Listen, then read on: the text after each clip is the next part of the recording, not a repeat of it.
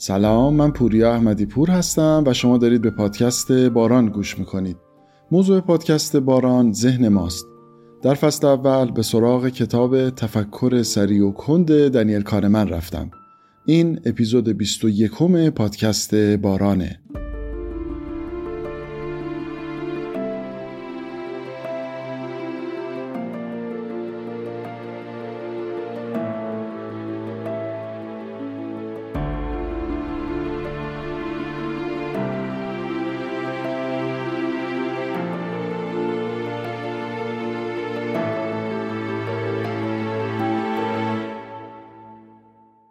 در اپیزود قبل در مورد حساب‌های ذهنی با هم صحبت کردیم. Mental Accounts.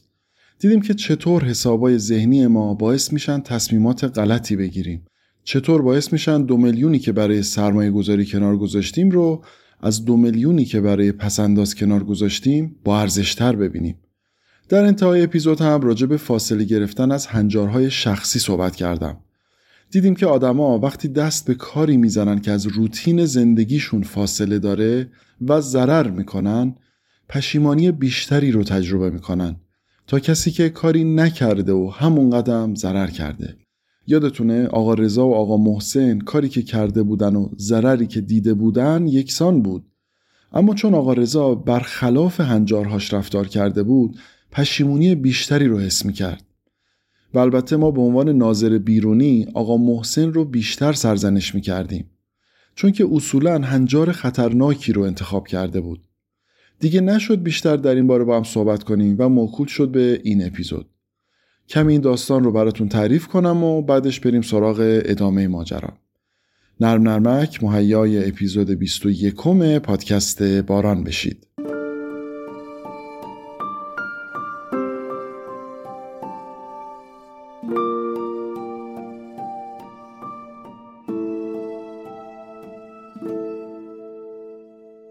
فرض کنید پگاه سهام شرکت الف رو خریده و تهمینه سهام شرکت ب رو. پگاه بعدش نمیاد سهامش رو بفروشه و سهام شرکت ب رو بخره. یه خورده بررسی میکنه و از چند نفرم میپرسه، ولی در نهایت نمیکنه این کارو. بعد از 6 ماه متوجه میشه که اگه این کار رو میکرد الان 20 میلیون سود کرده بود. حالا تهمینه که سهام شرکت ب رو خریده بود چند روز بعد سهامش رو فروخت و سهام شرکت الف رو خرید و الان که 6 ماه گذشته متوجه میشه که اگر هیچ کاری نمی کرد الان 20 میلیون سود کرده بود. به نظر شما کدوم بیشتر حس پشیمونی رو تجربه میکنن؟ معلومه که تهمینه خیلی کلافه تره. 20 میلیون تو مشتش بود، کافی بود هیچ کاری نکنه. پگاه چرا کمتر ناراحته؟ مگه پگاه هم 20 میلیون ضرر نکرده؟ در واقع هر دوشون از یه سود 20 میلیونی محروم شدن دیگه. یکی با کاری نکردن، یکی با کاری کردن. اما اونی که کاری کرده و ضرر کرده حسرت بیشتری داره. پگاه مثل هومانی هست که بلیت مجانی استادیوم آزادی بهش رسیده بود، یادتونه؟ چون سر جای خودش وایساده و ضرر کرده انگار کمتر قدر اون 20 میلیون رو میدونه.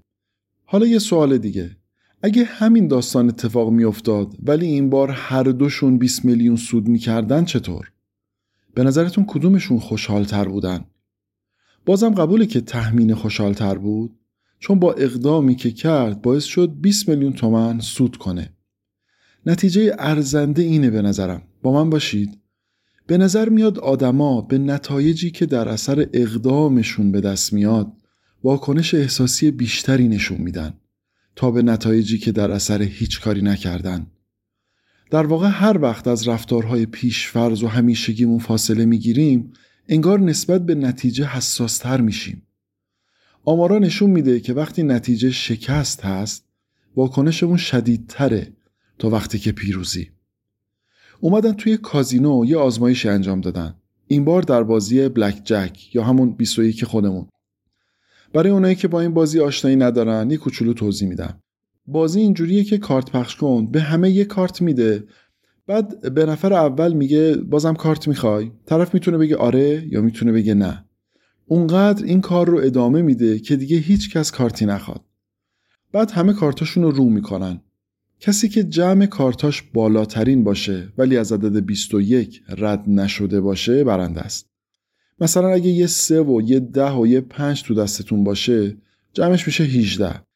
ولی مثلا اگه به طمع کارت 4 بگید بازم کارت میخوام و مثلا یه 8 بهتون برسه جمعش میشه 26 و خب شما سوختید دیگه چون از 21 رد شده. حالا آزمایش چطور بود؟ وقتی به شرکت کننده ها میگفتن که بازم کارت میخوای یا دیگه بسه، بین همه کسایی که آره یا نه گفته بودن و باخته بودن، اونایی که آره گفته بودن بیشتر پشیمون بودن. چون اونایی که نگفته بودن حسشون این بود که خب جانب احتیاط رو رعایت کرده بودیم و اصطلاحاً کار خارج از عرفی انجام ندادیم. اما طمع کارت بعدی ریسک بسیار بالایی داره و آدما از هنجار بازی باید دور بشن. نکته دیگری که کانمن با این مثالا داره تلاش میکنه به ما بگه اینه که آدما در انتخاباشون از ترس پشیمانی اصولاً ترجیح میدن که نرمال رفتار کنن، در جهت جریان شنا کنن. یه مثال ترسناکی هم که میزنه اینه. میگه دکتری رو فرض کنید که یه مریض رو به موت داره. برای درمانش هم 2 راه وجود داره. یه راه روش مرسومیه که همه دکترها در این شرایط انجام میدن و دیگری روشیه که اون دکتر شواهدی داره که معتقد این روش بهتر جواب میده. عموماً پزشکا در این شرایط میرن سراغ روش مرسوم. چون اگه روش مرسوم انجام بدن و مریض فوت کنه خیلی مورد سرزنش واقع نمیشن. اما امان از روزی که روش جدید رو انتخاب کنن و بیمار فوت کنه. توی بحث خطای درک پس حادثه اگه یادتون باشه دقیقاً همین داستان رو داشتیم. خطای درک پس حادثه میگفت وقتی اتفاقی میفته تحلیل و قضاوت در مورد اتفاقات قبلش خیلی سخت میشه. و اگه یادتون باشه یه نکته دیگه ای رو هم داشتیم اونجا. اینکه هر چقدر اون اتفاق عجیب غریب تر باشه دفتر و دستکی که آدما بعد اون اتفاق میسازن بیشتره. بنابراین دکتر به این فکر میکنه که حرف و حدیث روش معمول در صورت فوت بیمار خیلی کمتره. این در واقع تأثیر پذیرش مسئولیت در تصمیم گیری هامونه. وقتی نتیجه کاری دقیقاً به انتخابی که ما قراره بکنیم ربط داره، اون وقت شاید ناخواسته این بار مسئولیت باعث بشه که به سمت پرواز نریم و خزیدن رو ترجیح بدیم. آدما هر چقدر تحت فشار باشن انگار محتاط‌تر میشن. من فکر میکنم ماها این روزا خیلی محتاط‌تر از 20 سال پیش شدیم و بالا رفتن سن خیلی میتونه مؤثر باشه. سن که میره بالاتر آدم انگار محتاط‌تر میشه. انگار دیگه سختش از هنجارها فاصله بگیره. دیگه سر پیری و معرکه گیری میاد تو ذهنش و اینا. این داستان مصداق خیلی از ماهاست. کانمن میگه احتیاط هم حدی داره. اگر اقدامات احتیاطی از یه حدی بیشتر بشه دیگه فلج کننده میشه واقعا. مثل پدر و مادری که اونقدر بکن نکن دارن برای فرزندشون که اصلا نمیذارن بچه بزرگ بشه. مثالی هم که کانمن میزنه قوانین سیفتی یا احتیاطی هست که در اروپا برای کارها در واقع در نظر گرفتن. مثل نصب تهویه مطبوع و نحوه مصرف آنتیبیوتیک و قوانین راهنمایی رانندگی و خیلی مثالای این شکلی. اون دسته از ماها که خیلی محتاطیم و همش احتیاطای ذهنی داریم احتمالاً همونایی میشیم که وقتی 60 سالمون شد اونقدر حسرت کارهای نکردمون رو میخوریم که واقعاً نهایت نداره.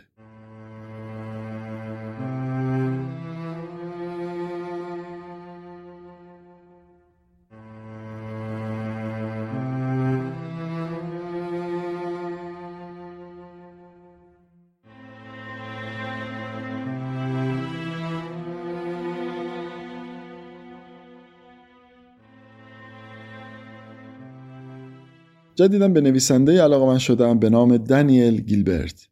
به اینجای کتاب که رسیدم دیدم اتفاقاً کانمن هم نقل قولی ازش آورده.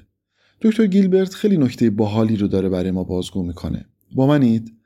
میگه آدما درد پشیمانی رو خیلی بیش از آنچه که قراره تجربه کنن ارزیابی میکنن. یعنی اگر مقدار پشیمونی ما از فلان تصمیم قراره 20 واحد باشه، وقتی داریم پیش بینی میکنیم انگار 50 واحد پشیمونی براش در نظر میگیریم. مضاف بر این که نکته دیگری که گیلبرت میگه اینه که آدما یادشون میره که سپری دارن به نام Psychological Immune System، سیستم ایمنی روانی. میگه اون 20 واحد پشیمونی و دردیم که قراره در صورت اشتباه بودن تصمیمتون تجربه کنید به دلیل قدرت‌های روانی که در شما وجود داره کمتر خواهد شد. مثلا 15 واحد رو قراره تجربه کنید. در نهایت توصیه دکتر گیلبرت اینه که خیلی پشیمونی رو جدی نگیرید. خیلی اتفاق وحشتناکی نبینیدش. خیلی جمله بزرگی ها. پشیمونی رو خیلی جدی نگیرید. میگه اگر هم تجربهش کردید مطمئن باشید که دردش کمتر از اونیه که پیش بینی کردید. این اپیزودهای پایانی فصل اول که دیگه آخرای کتاب هستیم برای من خیلی درسای قشنگی داشته و داره و من مطمئنم 5 سال بعد دوباره این کتابو بخونم بازم تحت تاثیر قرار میگیرم. و چقدر این روزا درگیر این مطالب هستم. خیلی دارم تمرین میکنم که اینا رو بتونم استفادهشون کنم و درونی بشه. اینم یکی از درساییه که کاش 15 سال پیش میدونستمش و تمرینشون کرده بودم. اینکه پشیمانی رو خیلی جدی نگیر. امیدوارم در عین اینکه قرار نیست انتخاب‌های پر ریسک و غیر معقول بکنیم بریم تو دل زندگی و یه سری کارا رو انجام بدیم. باری بریم سراغ اثر جالب دیگری که این حساب‌های ذهنی در قضاوت‌های ما ایجاد میکنه. یکی از سخت‌ترین کارهایی که متاسفانه ماها ناچاریم به طور روزمره انجامش بدیم قضاوته. کاری که خیلی مرسومه که نکنید و اینها، ولی لاجرم ما یه جاهایی اصلا لازم قضاوت بکنیم چون تصمیمی باید بگیریم. و اگر بدونیم رعایت انصاف در قضاوت هامون چقدر سخت و خیلی وقتا نشدنیه، احتمالاً بجز در مواردی که ناچاریم به تمامی قضاوت کردن رو رها میکنیم. چیزی که من در زندگی فهمیدم اینه که اصولاً جمله من آدم منصفی هستم خیلی به نظرم خنده داره. چون خیلی وقتا اصلا نمیشه منصف بود. شاید جمله سعی میکنم آدم منصفی باشم و حالا بشه پذیرفت. ولی من آدم منصفی هستم یه خورده در نظر من نشانه عدم آگاهی گوینده نسبت به معنای واقعی انصافه. داستان اینه که در بسیاری از قضاوت‌ها ما خیلی چیزا رو اصلا نمیدونیم. به دلیل عدم اشراف ما به خیلی از مسائل ما اصلا نمیتونیم نظر درست بدیم. بارها اینو تجربه کردیم که بعدن که 4 تا چیز دیگه هم راجع به اون قضیه متوجه شدیم خیلی از قضاوت‌هایی که کردیم شرمنده بودیم. شما فرض کنید کسی در حادثه تیراندازی در یک سوپرمارکت به خاطر سرقت مسلحانه کارایی دست راستش رو از دست داده. توی محله این شخص کلاً 2 تا سوپرمارکت بوده. ایشون تقریباً همیشه از یکی از این سوپرمارکت‌ها خرید می‌کرده. حالا شما قراره تعیین خسارت کنید. ولی 2 تا سناریو وجود داره. سناریو اول اینه که این اتفاق در سوپرمارکتی پیش اومده که همیشه ازش خرید می‌کرده. سناریو دوم اینه که این اتفاق در اون یکی سوپرمارکت براش افتاده. خب شما چجوری تعیین خسارت میکنید؟ خیلی سوال مسخره‌ای بود نه؟ اینکه طرف در کدوم سوپرمارکت تیر خورده چه ربطی به تعیین خسارت داره؟ موافقید؟ بنابراین احتمالاً هممون این توافق رو داریم که مبلغی که قراره تعیین بشه توی هر دوتاش یه مبلغ دیگه، نه؟ حالا همین سوال رو اومدن از گروه‌های مختلف پرسیدن، منتها به هر کدومشون فقط یه سناریو رو گفتن. در نهایت دیدن که آدما برای اون سناریویی که طرف در سوپرمارکتی مصدوم شده که اصولاً ازش خرید نمی‌کرده، خسارت بیشتری در نظر گرفتن. با توجه به اپیزود 20 الان باید بدونیم چرا. وقتی سناریوی دوم رو تصور کردن، داشتن به این فکر می‌کردن که عجب بابا، هیچ وقت نمیرفت از این سوپرمارکت خرید کنه. چقدر بیچاره بدشانس بود. یه بارم که رفت اینجا بهش شلیک شد. یعنی سیستم یک ما برای این احساس ترحم و دلسوزی مقدار دلاری قائله. برای همین مبلغ خسارت رو یه خورده میبره بالاتر که احساس کنه طرف احساس خوبی داره و آسیبش جبران شده و خلاصه احساس میکنه عدالت رعایت شده. اما چرا ما این اشتباهو نکردیم؟ چرا اینکه این اتفاق در کدوم سوپرمارکت افتاده روی ما اثری نذاشت؟ علت اینه که ما هر دو سناریو رو در کنار هم دیدیم. تونستیم به کمک مقایسه اثر قسمت عاطفی رو از بین ببریم در خودمون. منتها خبر بد اینه که اتفاقهای زندگی با هم نمیافتن. ما هیچ وقت این فرصت رو نداریم که همه سناریوهای زندگی رو در یک تصویر ببینیم. به همین دلیل نمیتونیم مقایسهشون کنیم. این باعث میشه ما نتونیم رفتارها و تصمیماتمون رو متناسب یا حداقل متعادل کنیم. یادتونه قانون هر چه که میبینید همه چیزیست که وجود داره؟ ما یه روزایی به خاطر اینکه بچه‌مون بیشتر درس بخونه 1000 بلا سرش آوردیم. اما حالا که 20 سالش شده راجع به سیگار کشیدن سعی میکنیم بریم DSM-5 امریکا رو بخونیم، ببینیم رفتار صحیح با فرزند 20 ساله‌ای که تمایلاتی به سیگار دارد چگونه است. یادمون رفته که بچه رو سر درس خوندن به شب ادراری انداخته بودیم. به این روش ارزیابی که ما یه اتفاق رو به صورت مجرد و انفرادی بررسی میکنیم میگن single evaluation، ارزیابی انفرادی.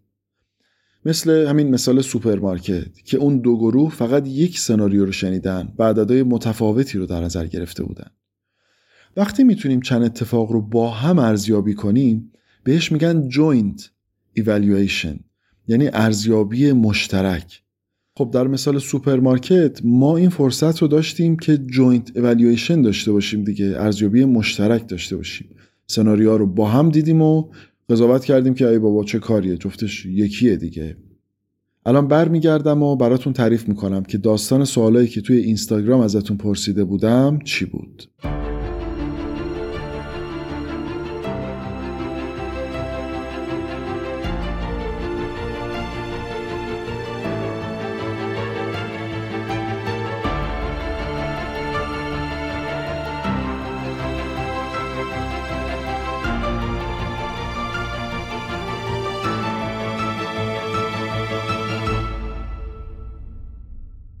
برای اینکه خودتون عملاً با تضاد تمایلات در تصمیم گیری ها آشنا بشید یه سری سوال در اینستا ازتون پرسیدم. داستان سر این بود که ما به پیشنهادها و فرصتهای زندگیمون چطور نگاه میکنیم. 3 سوال مطرح شد. در 2 سوال اول پیشنهادی مطرح شد و سوال این بود که این پیشنهاد رو به چه قیمتی حاضرید واگذار کنید یا بفروشید. فارسی این سوال اینه که این پیشنهاد برای شما چقدر میارزه. پیشنهاد اول این بود: 30% احتمال برد $160 و 70% احتمال باخت $15. پیشنهاد دومم این بود: 95% احتمال برد $40 و 5% احتمال باخت $10. اگر فرصتی یا موقعیتی الان دارید به نظرم خوبه که این 2 شرط رو بنویسید. اینجوری فکر میکنم حس بهتری خواهید داشت به ادامه اپیزود. در اینستا 93% بچه‌ها برای پیشنهاد اول عدد بیشتری رو درخواست کرده بودن. یعنی انگار پیشنهاد اول رو ارزشمندتر ارزیابی کردن. همون که 30% احتمال برد $160 بود. در سوال سوم هر 2 پیشنهاد رو در کنار هم نوشتم و از بچه‌ها خواستم که بگن کدوم پیشنهاد رو ترجیح میدن. و به طرز حیرت انگیزی 47% بچه‌ها پیشنهاد دوم رو ترجیح داده بودن. در واقع اون پیشنهادی که حاضر بودن به مبلغ کمتری بفروشنش. در واقع هدفم این بود که شما به طور مستقیم با پدیده ارزیابی انفرادی و ارزیابی مشترک مواجه بشید. وقتی ما فرصت‌های زندگی رو جدا جدا در نظر می‌گیریم، فرصتی برای مقایسه‌شو نداریم. تصمیمی می‌گیریم که وقتی با فرصت بعدی مواجه میشیم، تازه یادمون میفته که کاش اون قبلیه رو مثلا طور دیگری انجام میدادم. حالا ببینید این داستان سینگل ایوالویشن یا ارزیابی انفرادی چطور پادشاه بوستان سعدی شیرازیمون رو مورد عنایت قرار میده. ملکزاده‌ای ز اسب ادهم فتاد، به گردندرش مهره بر هم فتاد. چو پیلش فرو رفت گردن به تن، نگشتی سرش تا نگشتی بدن. پزشکان بماندند حیران در این، مگر فیلسوفی ز یونان زمین. سرش باز پیچید و رگ راست شد، وگر وی نبودی زمن خواست شد. دیگر نوبت آمد به نزدیک شاه، به عین عنایت نکردش نگاه. پس مشکل دار شد، گردنش گرفته بود. یک کسی از یونان اومد درست کرد قضیه رو. یه روز دیگه یونانیه خلاصه کارش به شاه افتاد، رفت اونجا، شاه تحویلش نگرفت ظاهرا. خردمند را سر فرو شد به شرم، شنیدم که میرفت و میگفت نرم. اگر دی نپیچیدمی گردنش، نپیچیدی امروز روی از منش. ملک را یکی عطسه آمد ز دود، سر و گردنش همچنان شد که بود. به عذر از پی مرد بشتافتند، بجستند بسیار و کم یافتند. خلاصه دیگه یارو گفتش که کور خوندی، من دوباره بیام درستت کنم. مکن گردن از شکر منعم مپیچ، که روز پسین سر برآری به هیچ. شنیدم که پیری پسر را به خشم، ملامت همین کرد که شوخ چشم. تو را تیشه دادم که هیزم شکن، نگفتم که دیوار مسجد بکن. زبان آمد از بحر شکر و سپاس، به غیبت نگرداندش حق شناس. دو چشم از پی صنع باری نکوست، ز عیب برادر فروگیر و دوست. این دقیقاً اثباتی است بر این که ما تمایلات متضاد داریم و این معکوس بودن تمایلاتمون تصمیماتمون رو خراب میکنه. این مبحث چند سال پیش خیلی برام جالب شد. یه خورده که گشتم یک کتابی پیدا کردم به نام Paradox of Choice، تضاد انتخاب‌ها، تقابل انتخاب‌ها. من خیلی دلم میخواد کتابایی که به نظرم جالب و متفاوت اومدن رو براتون تعریف کنم. مخصوصا کتابای بسیار عالی ما داریم که ترجمه نشدن واقعا. منتها وقت نمیشه دیگه، خیلی مفصله. و منم خیلی این فضا رو شاید فعلا حداقل دوست ندارم که مثلا یک کتاب ارزشمند رو بیام در 4-5 اپیزود فقط بگم و یه سطحی از کتاب رو شما بشنوید. دلم میخواد حسش کنید، چون یه چیزی که الان خیلی مرسومه تعدد کتاب خوندنه ولی عمقی وجود نداره. یعنی یه کسی که در یک سال مثلا 20 تا کتاب میخونه رو من هیچ وقت نفهمیدم که، یعنی اصلا تو فرصت نکردی این کتاب در دل و جانت بشینه، اثر بذاره رو تو. حالا حداقل سلیقه من این شکلی که آدم 2 تا کتاب بخونه ولی تا تهش بره و لذتشو ببره. حذر کن، به قول شاعر، حذر کن ز نادان 10 مرده گوی، چو دانا یکی گوی و پرورده گوی. خب برگردیم به کتاب. شما فرض کنید در یک جلسه شرکت کردید که راجع به دلفین‌ها دارن صحبت میکنن. میگن محیطی که دلفین‌ها جفتگیری میکنن خیلی آلوده است و این باعث میشه جمعیتشون کاهش پیدا کنه. حالا میخوان از حضار دعوت کنن که برای از بین بردن آلودگی اون بخش از آب مشارکت مالی کنن. سوالی که ازشون میپرسن اینه که چند دلار حاضرید کمک کنید؟ اگر در مورد انقراض حیواناتی مثلا راسو و حلزون و ماهی و اینا صحبت میکردن شاید اونقدی ابراز احساس نمیکردیم تا دلفین. خب دلفین خیلی عموما محبوب تره دیگه. همونطور که توی اپیزودهای قبلم راجع به هماهنگی شدت صحبت شد، ما مبلغی رو که تصمیم میگیریم کمک کنیم خیلی به احساسی که به دلفینا داریم ربطش میدیم. در واقع داریم به سوال اشتباهی پاسخ میدیم. داریم مبلغ رو با علاقمون به این حیوان هماهنگ میکنیم. اما اگه تو اون جلسه این مطلب مطرح میشد چطور؟ میگفتن که کشاورزا چون ساعتهای زیادی زیر آفتاب دارن کار میکنن خیلی بیشتر از مردم عادی در معرض سرطان پوست قرار دارن. اما اگر مرتب معاینه بشن خیلی احتمالش کم میشه. چند دلار حاضرید کمک کنید تا بودجه‌ای در نظر بگیریم برای این معاینات؟ حس کردید چی شد؟ اگه این 2 سوال رو از 2 گروه مختلف میپرسیدن احتمالاً درخواست کمک در مورد دلفین ها عدد بیشتری میشد. موافقید؟ انگار برانگیختگی عاطفی بیشتری ایجاد میکنه. اما الان که ما هر 2 سوال رو کنار هم میبینیم چطور داریم تحلیلشون میکنیم؟ الان که دلفینا و کشاورزا در کنار هم قرار میگیرن انگار ما معقولتر و منصفانه تر میتونیم بررسی کنیم. چون کشاورزا آدم هستن، اگه قرار باشه پولمون رو بین این 2 کمپین تقسیم کنیم احتمالاً مبلغ بیشتره رو اختصاص میدیم به کشاورزا دیگه. موافقید؟ دوباره میبینید اثر ارزیابی انفرادی و مشترک چطور داره اثر میذاره؟ یکی از چالش‌های بزرگی که این قضاوت‌ها در جامعه به وجود آورده و داره میاره اتفاقاً در جایی که اصلا کارش قضاوته، در محاکم قضایی، در جاهایی که قانون مینویسن، قانون جزا می نویسن.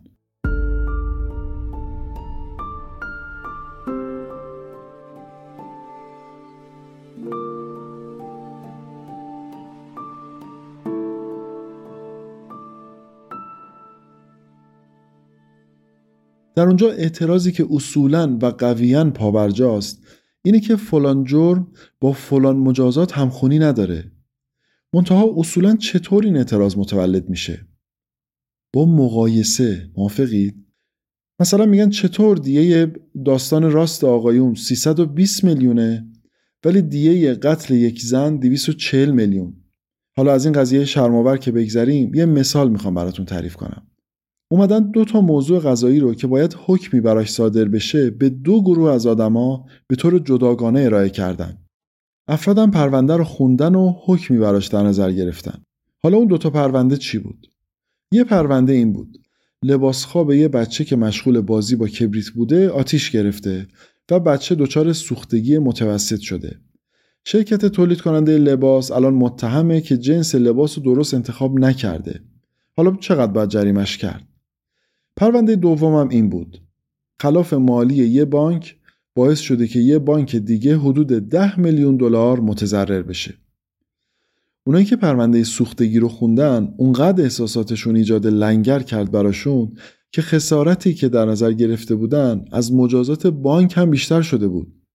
بعد که پرونده بانک رو بهشون نشون دادن، خب یه خورده بین این مجازات ها در واقع تعدیل ایجاد کردن. از اون طرف کسایی که پرونده بانک رو بهشون نشون داده بودن، وقتی پرونده سوختگی رو خوندن، اونا هم به خاطر خشمشون جریمه سوختگی رو خیلی بالا بردن. و نکته حیرت انگیز اینه که کانمن میگه سانستین، یکی از قضات برجسته امریکا، به هم گفت که اعضای هیئت منصفه هر پرونده از قضاوت در مورد پرونده های دیگه منع میشن. حس میکنید خطر این کار رو؟ چون ارزیابی مشترک رو میگیره از این اعضا و اونا باید فقط یه پرونده رو ببینن و قضاوت کنن. فروشنده ها هم این کار رو به تجربه یاد گرفتن که چجوری قیمت ها رو بچینن، محصولات رو چجوری بچینن، تخفیف ها رو چطوری پرزنت بکنن و طوری رفتار کنن که شما ترغیب بشید به خرید کردن. شاید یکی از مصداق‌های ارزیابی‌های انفرادی ما این متن زیبای پاراسلسوس باشه که میگه آن کس که فکر میکند همه میوه ها در همان فصلی میرسند که توت فرنگی از انگور هیچ نمیداند. کانمن در ادامه از چارچوب‌های ذهنی احساسی هم با ما صحبت میکنه که اگه آدمای مواظبی نباشیم میتونه در تصمیماتمون تأثیر عجیبی بذاره.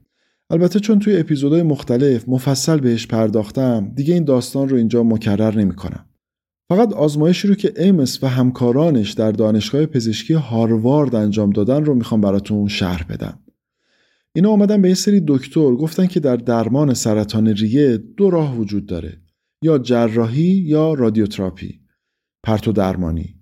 بهشون یه آماری هم دادن، گفتن نتایج عمل جراحی خیلی کلاً بهتر از رادیوتراپیه، منتها نتایج کوتاه مدت عمل جراحی خطرناکتر از رادیوتراپیه. بعد اینا رو 2 گروه کردن. به یک گروه گفتن 90% از کسایی که عمل جراحی میکنن در ماه اول زنده میمونن. حالا به گروه دوم چی گفتن؟ گفتن 10% کسایی که عمل جراحی میکنن در ماه اول فوت میکنن. نتیجه رو فکر میکنم دیگه بتونید حدس بزنید. 84% از پزشکایی که بهشون گفتن 90% بیماران زنده میمونن عمل جراحی رو انتخاب کردن و 50% اونایی که بهشون گفتن 10% فوتی خواهیم داشت رادیوتراپی رو انتخاب کردن.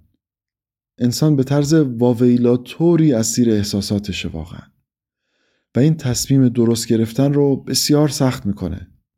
در ادامه کانمن از آزمایشاتی حرف میزنه که اثر این چارچوب‌های احساسی رو بر مغز نشون میده. من چون شبیه این آزمایش‌ها رو با مثالایی در اپیزودهای قبل براتون گفتم دیگه اینجا تکرارشون نکردم. بخشش هم کمی پزشکیه و تخصصی میشه که شاید خیلی هم نیاز نباشه واردشون بشیم.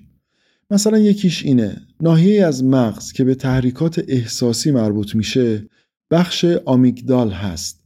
بنابراین کسایی که معقول‌تر رفتار میکردن در تصمیم گیری ها، این بخششون خیلی در تصمیم گیری ها درگیر نمیشد و نکات این شکلی. الان که برگشتیم میخوام یکی از تحقیقات دنیل کانمن و ایمس تورسکی رو براتون تعریف کنم که ببینید تا چه میزان وقوف بر این نکات اهمیت داره، مخصوصاً وقتی اثرات تصمیمات ما در زندگی دیگران هم تأثیر داره.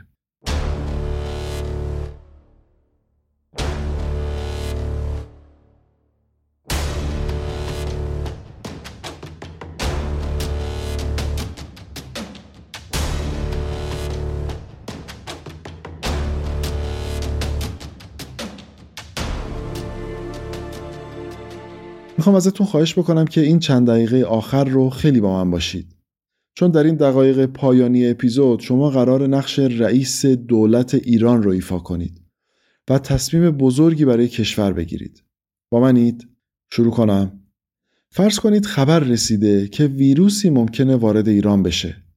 طبق تحقیقاتی که تا الان انجام شده تخمین زده میشه که این ویروس میتونه جون 600,000 نفر رو بگیره. تیم تحقیق 2 برنامه جامع برای مبارزه با این ویروس تونستن طراحی کنن. فردا شما به عنوان رئیس دولت با سخنگوی این تیم جلسه دارید که رسما این 2 برنامه رو برای شما معرفی کنن. شب قبل از جلسه هم یک صفحه پاورپوینت خیلی درست حسابی برای پرزنت کردن شما درست کردن. منتها به طرز عجیبی همون شب ایشون بر اثر سکته قلبی فوت میکنه. تیم بلافاصله فرد دیگری رو جایگزین میکنه که برای جلسه فردا با شما صحبت کنه. این فرد جدید فردا این 2 برنامه رو اینجوری به شما معرفی میکنه.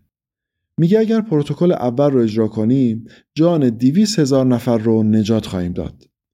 اگر برنامه دوم رو اجرا کنیم 1/3 احتمال داره همه 600,000 نفر رو نجات بدیم، اما 2/3 احتمال داره که هیچ کس زنده نمونه.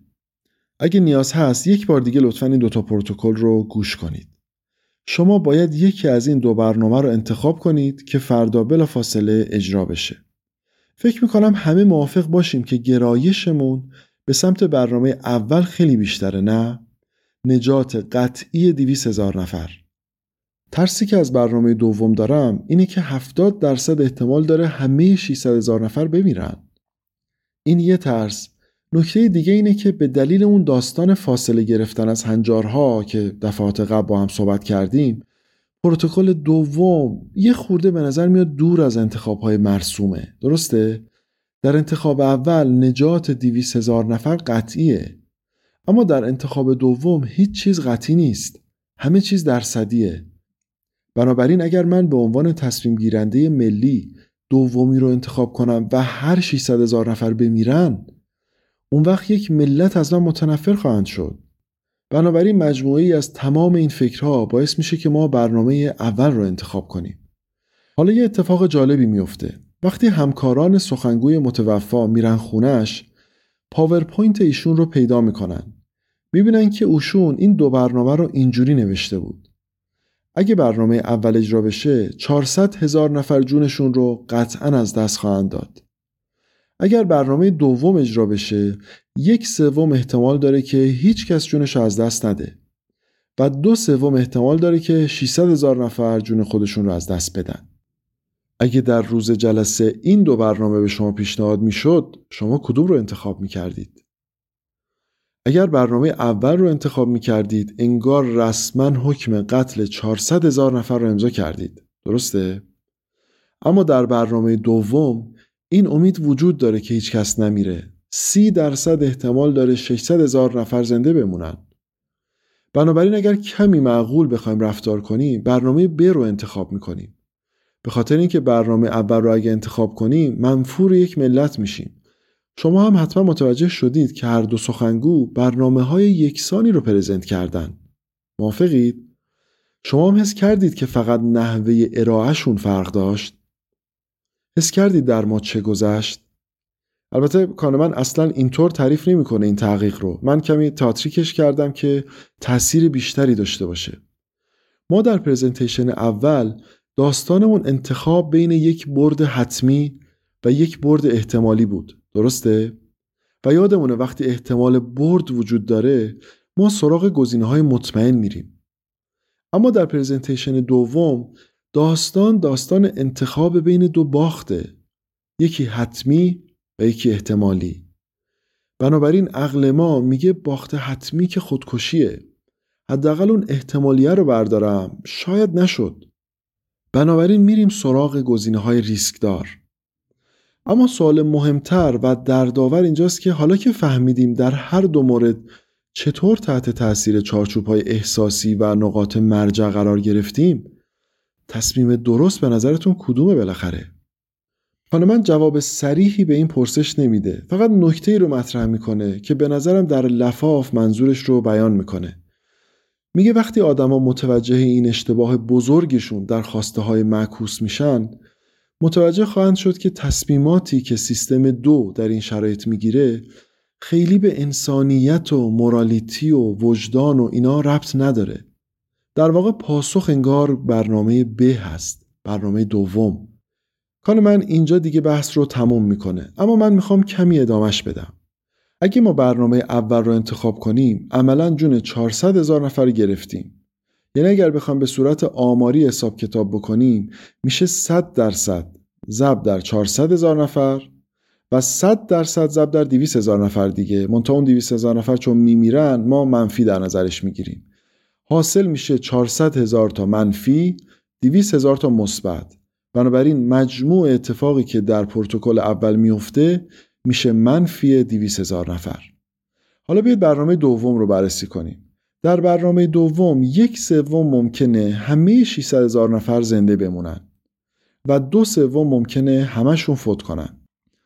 اینجا اگر ضرب و جمع بکنید بازم حاصل میشه منفی 200,000 نفر.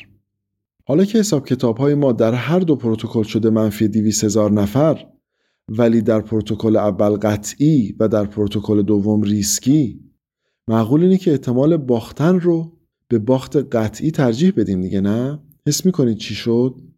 اگه بازم براتون گنگ یا بحثی دارید حتما با هم مطرحش کنید تا بیشتر در موردش با هم صحبت کنیم. اگر هم خیلی حسی پیدا نکردید به این سوال، مهم نیست. مهم اینه که حواسمون به این نکته باشه که نحوه طرح صورت مسئله در انتخابامون میتونه طوری باشه که ما رو در انتخابامون به اشتباه بندازه. مواظب این قضیه باشیم که درگیر فرم و شکل فرصت‌های زندگی نشیم و نذاریم چارچوب‌های احساسی و ارزیابی‌های انفرادی و نکاتی از این دست تصمیم درست رو از ما بدزدن. خب اجازه بدید که پایان بخش اپیزود 21 ترانه‌ای باشه که در جای جای اون شاعر داره تلاش میکنه که طرف مقابل رو از ارزیابی انفرادی در بیاره و بهش بگه که هر چیزی که میبینی همه یه چیزی نیست که وجود داره. شاید باعث بشه اون فرد به ارزیابی مشترک برسه و در قضاوتش انصاف رو رعایت کنه. میخوام ازتون خواهش بکنم که به دقت به شعر این کار زیبا دل بدید.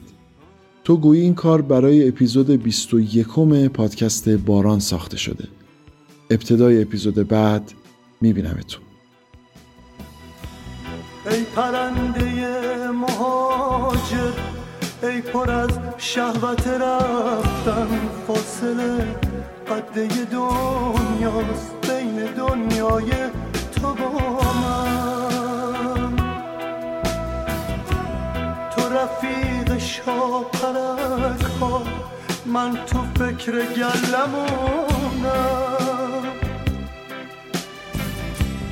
تو پی عطر گل سرخ، من حریص بوی نونم.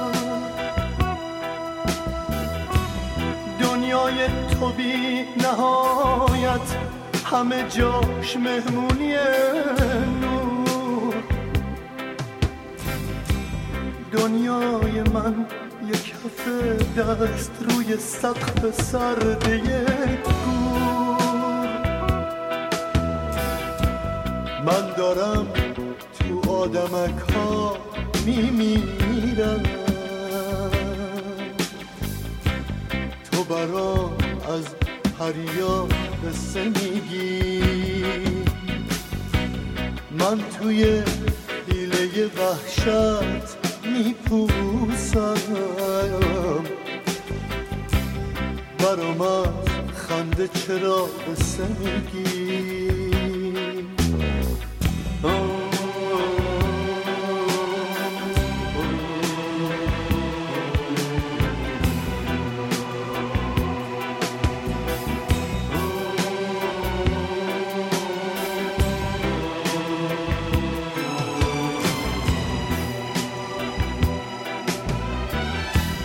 کوچه پس کوچه خاکی، در و دیوار شکسته، آدمای روستایی با پاهای پینه بسته. پیش تو یه عکس تازت واسه آلبوم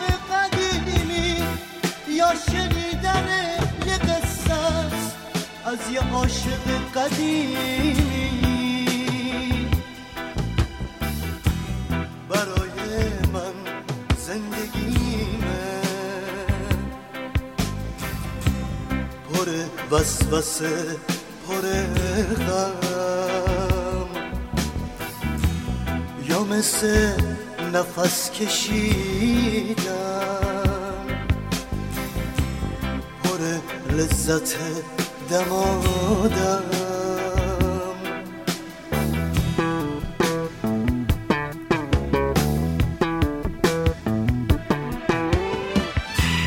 ای پرنده مهاجر، ای همه شوق پریدن، خستگی کوله باره روی رخبت تن من. مثل یک پلنگ زخمی پر وحشت نگاهم، میمیرم اما هنوزم دنبال جون پناهم. نباید مثل یه سایه زیر پاها زنده باشیم، مثل چتر خورشید باید روی برج دنیا باشیم.